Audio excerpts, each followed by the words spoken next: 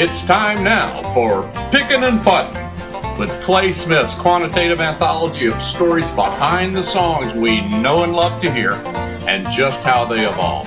Plus, a stroke of genius from Dr. Rick Zollinger, a golf nut who will present qualitative narratives from the pages of his own case studies in golf. It's Pickin and Puttin.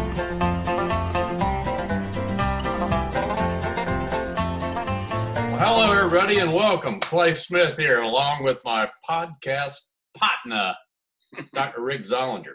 Hey, Dr. Z. Hey, man, how you doing? Good. I'm glad we're rolling on with our podcast series entitled Pickin and Puttin. Yeah, this is pretty exciting. We're going to go into a lot of music history, golf history, whatever anybody wants to talk about. This will be a lot of fun. It's our passion beyond belief. Yeah, man, I like it. We've been, talking about music. Nothing beats hearing your favorite song on the radio. It always gets us going. The first keynotes are recognizable, and you start cranking up the volume, and shoot, man, it's like putting you on the front row at a concert. Yeah, the problem is none of us know the lyrics. That's the thing. We rewrite every song that we love. Yeah. We might have to have a whole show just on lyrics. And spit out your own verses. Yeah. I've heard shows where they do that. You hear the real lyrics, you go, oh. Well. You think about what made these, favorite songs so great. And there's always a story behind every one of them.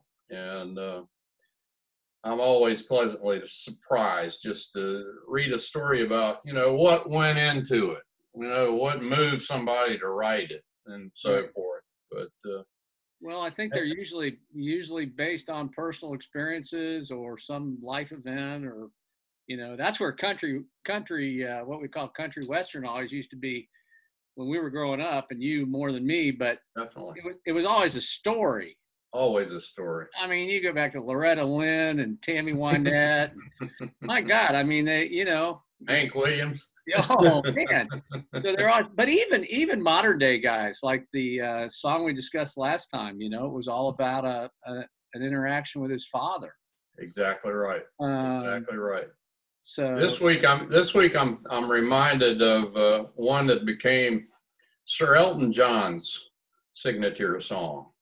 And whether you prefer the 1974 original version or the one that he rewrote for Princess Diana in 1997, it remains a total classic. And that's Candle in the Wind.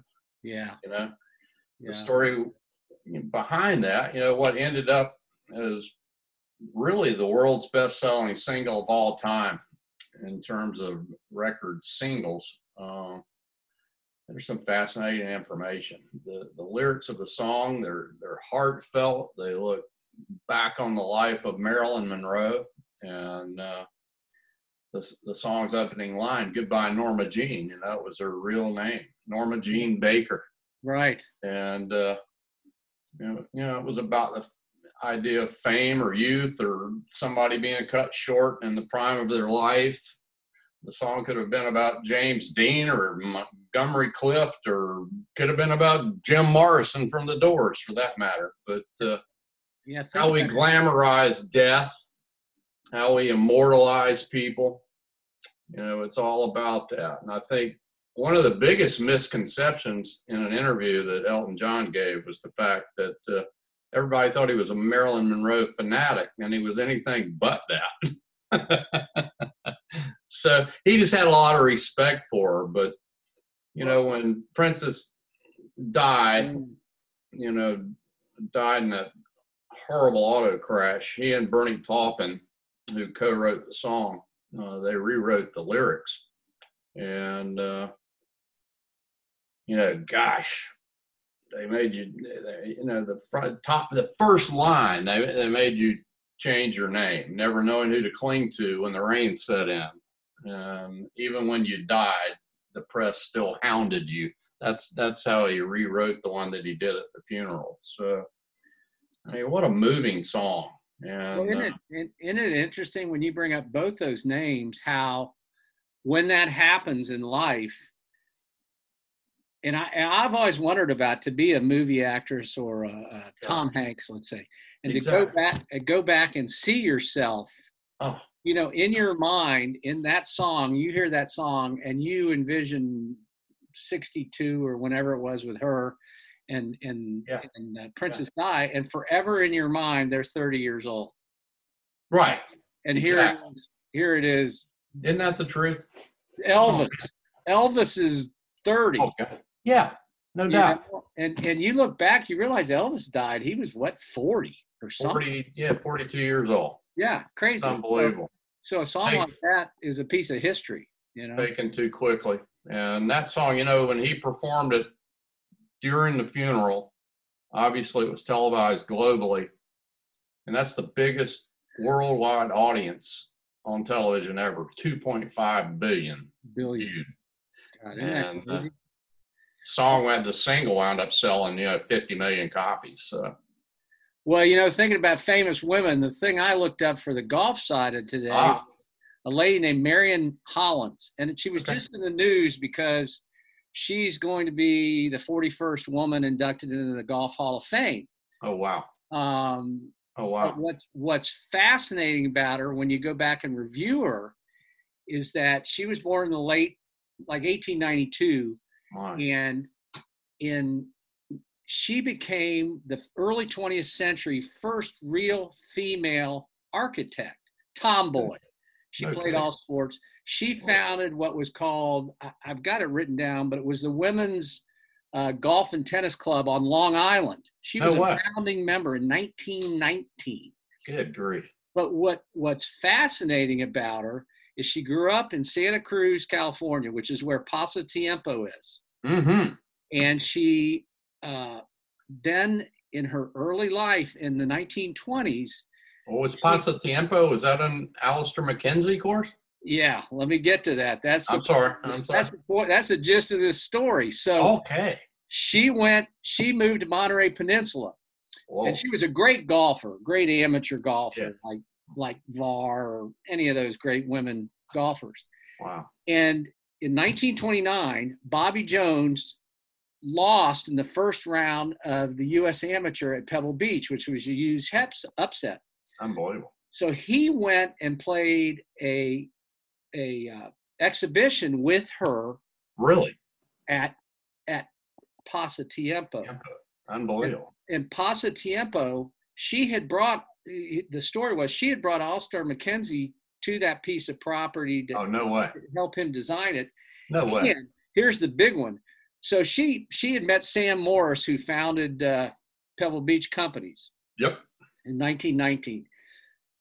So she met Alistair McKenzie, and they went, and she was the one who had the vision for Cypress Point on 150 acres. No way. And the par 3 that's famous in all our minds over the greatest meeting of land and sea. Oh yeah. and the par 3 that they were going to build, McKenzie said, "Nah, we can't do this." And no, it was Seth Rayner. Yeah, the architect. But anyways, so they came over and they said, "Well, we can't do that hole." And she threw down a ball, put it on a tee, and hit it to where the prospective green would be, right in the middle. And she said, "Yes, we can." So it was based on her that they went ahead and did that design.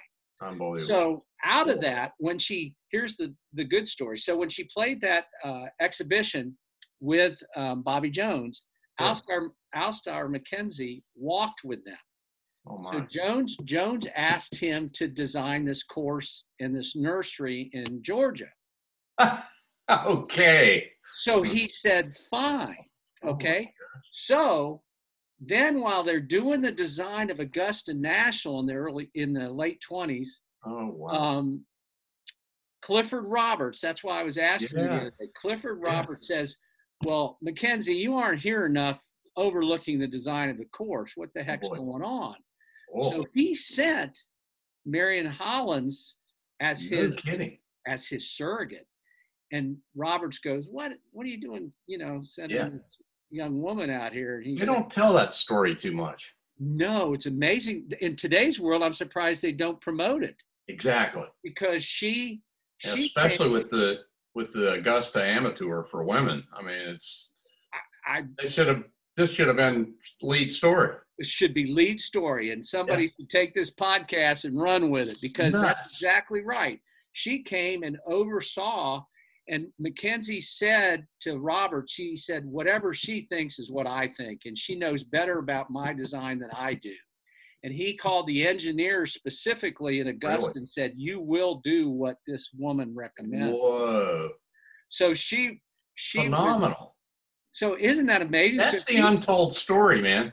Yeah. That's some great digging on your part. She was involved with Positivo, Cypress Point. Friends, that's why you tune into this podcast. You're going to get information you're not going to get in the rags. I mean, I started looking this up, and I go, what you said. I said, bingo. Then Augusta National, Bobby Jones, Mackenzie, Clifford Roberts, and Marion Hollins. I mean, you take all those, and then she died very young. She was hit by a drunk driver, and then no way. Her whole she died of cancer. But I mean, she was born in 1892. She must have died in like 41. Oh, so wow. the Masters was what, 5 years old? That's a secret gem of a story there, man. Yeah, best held secret, that's for sure. You know what? You know who should give that? That's story? Politically correct, man. Yeah, and should have that story. Hello, friends. That's who should discuss that. You got that right. He lives there. Yeah, no kidding. Isn't that the truth? Yeah. Jim Nance. Yeah. Good gosh almighty. Well, hey, talk about signature songs, signature golf courses. I mean, most historic in the world. I mean, my God almighty. You know? You talk about referring back to Candle in the Wind, by the way. Yeah. Elton John, he performs the original version at concerts today, but he has never performed the version that he did at Lady Di's funeral ever again. It's been requested so many times, and he said he would never do it again unless asked by the Sons. So that's pretty yeah, cool. Because that rewrite was incredible. That was so moving. Yeah. I mean, it went dry and that's a 2.5 billion audience. Yeah, that's a unique part of history. I can't even. When was that? Was that late 80s, early 90s? The funeral? Yeah. When did she die? 97. 97. Yeah. She died in the crash, and that was August of 97. Yeah, in the tunnel or whatever. Yeah, funeral was September 6th, 97. Yeah. Incredible. That was a long story. She was dating the department, the huge department store. Yeah, Harrod's owner. Son. Yeah, anyway. Yeah. Well, that's another story altogether. Hotset or something like that, yeah. Unbelievable. Hey, friends, you know what? What? You're gonna tune into our podcast, Pickin and Puttin, and you're gonna capture some of the greatest stories and secrets and gems of all time. And don't forget to hit our subscribe button so we can share with you and notify you of each new episode, and all destined to give you muses and encouragement. So thanks for listening.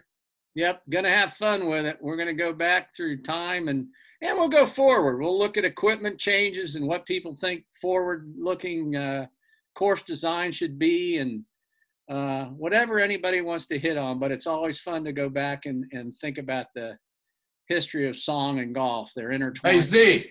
Hey, you're my what? Candle in the Wind, man. Hey, baby. I'm picking and putting, man. Got it, baby. Adios. Adios. Okay.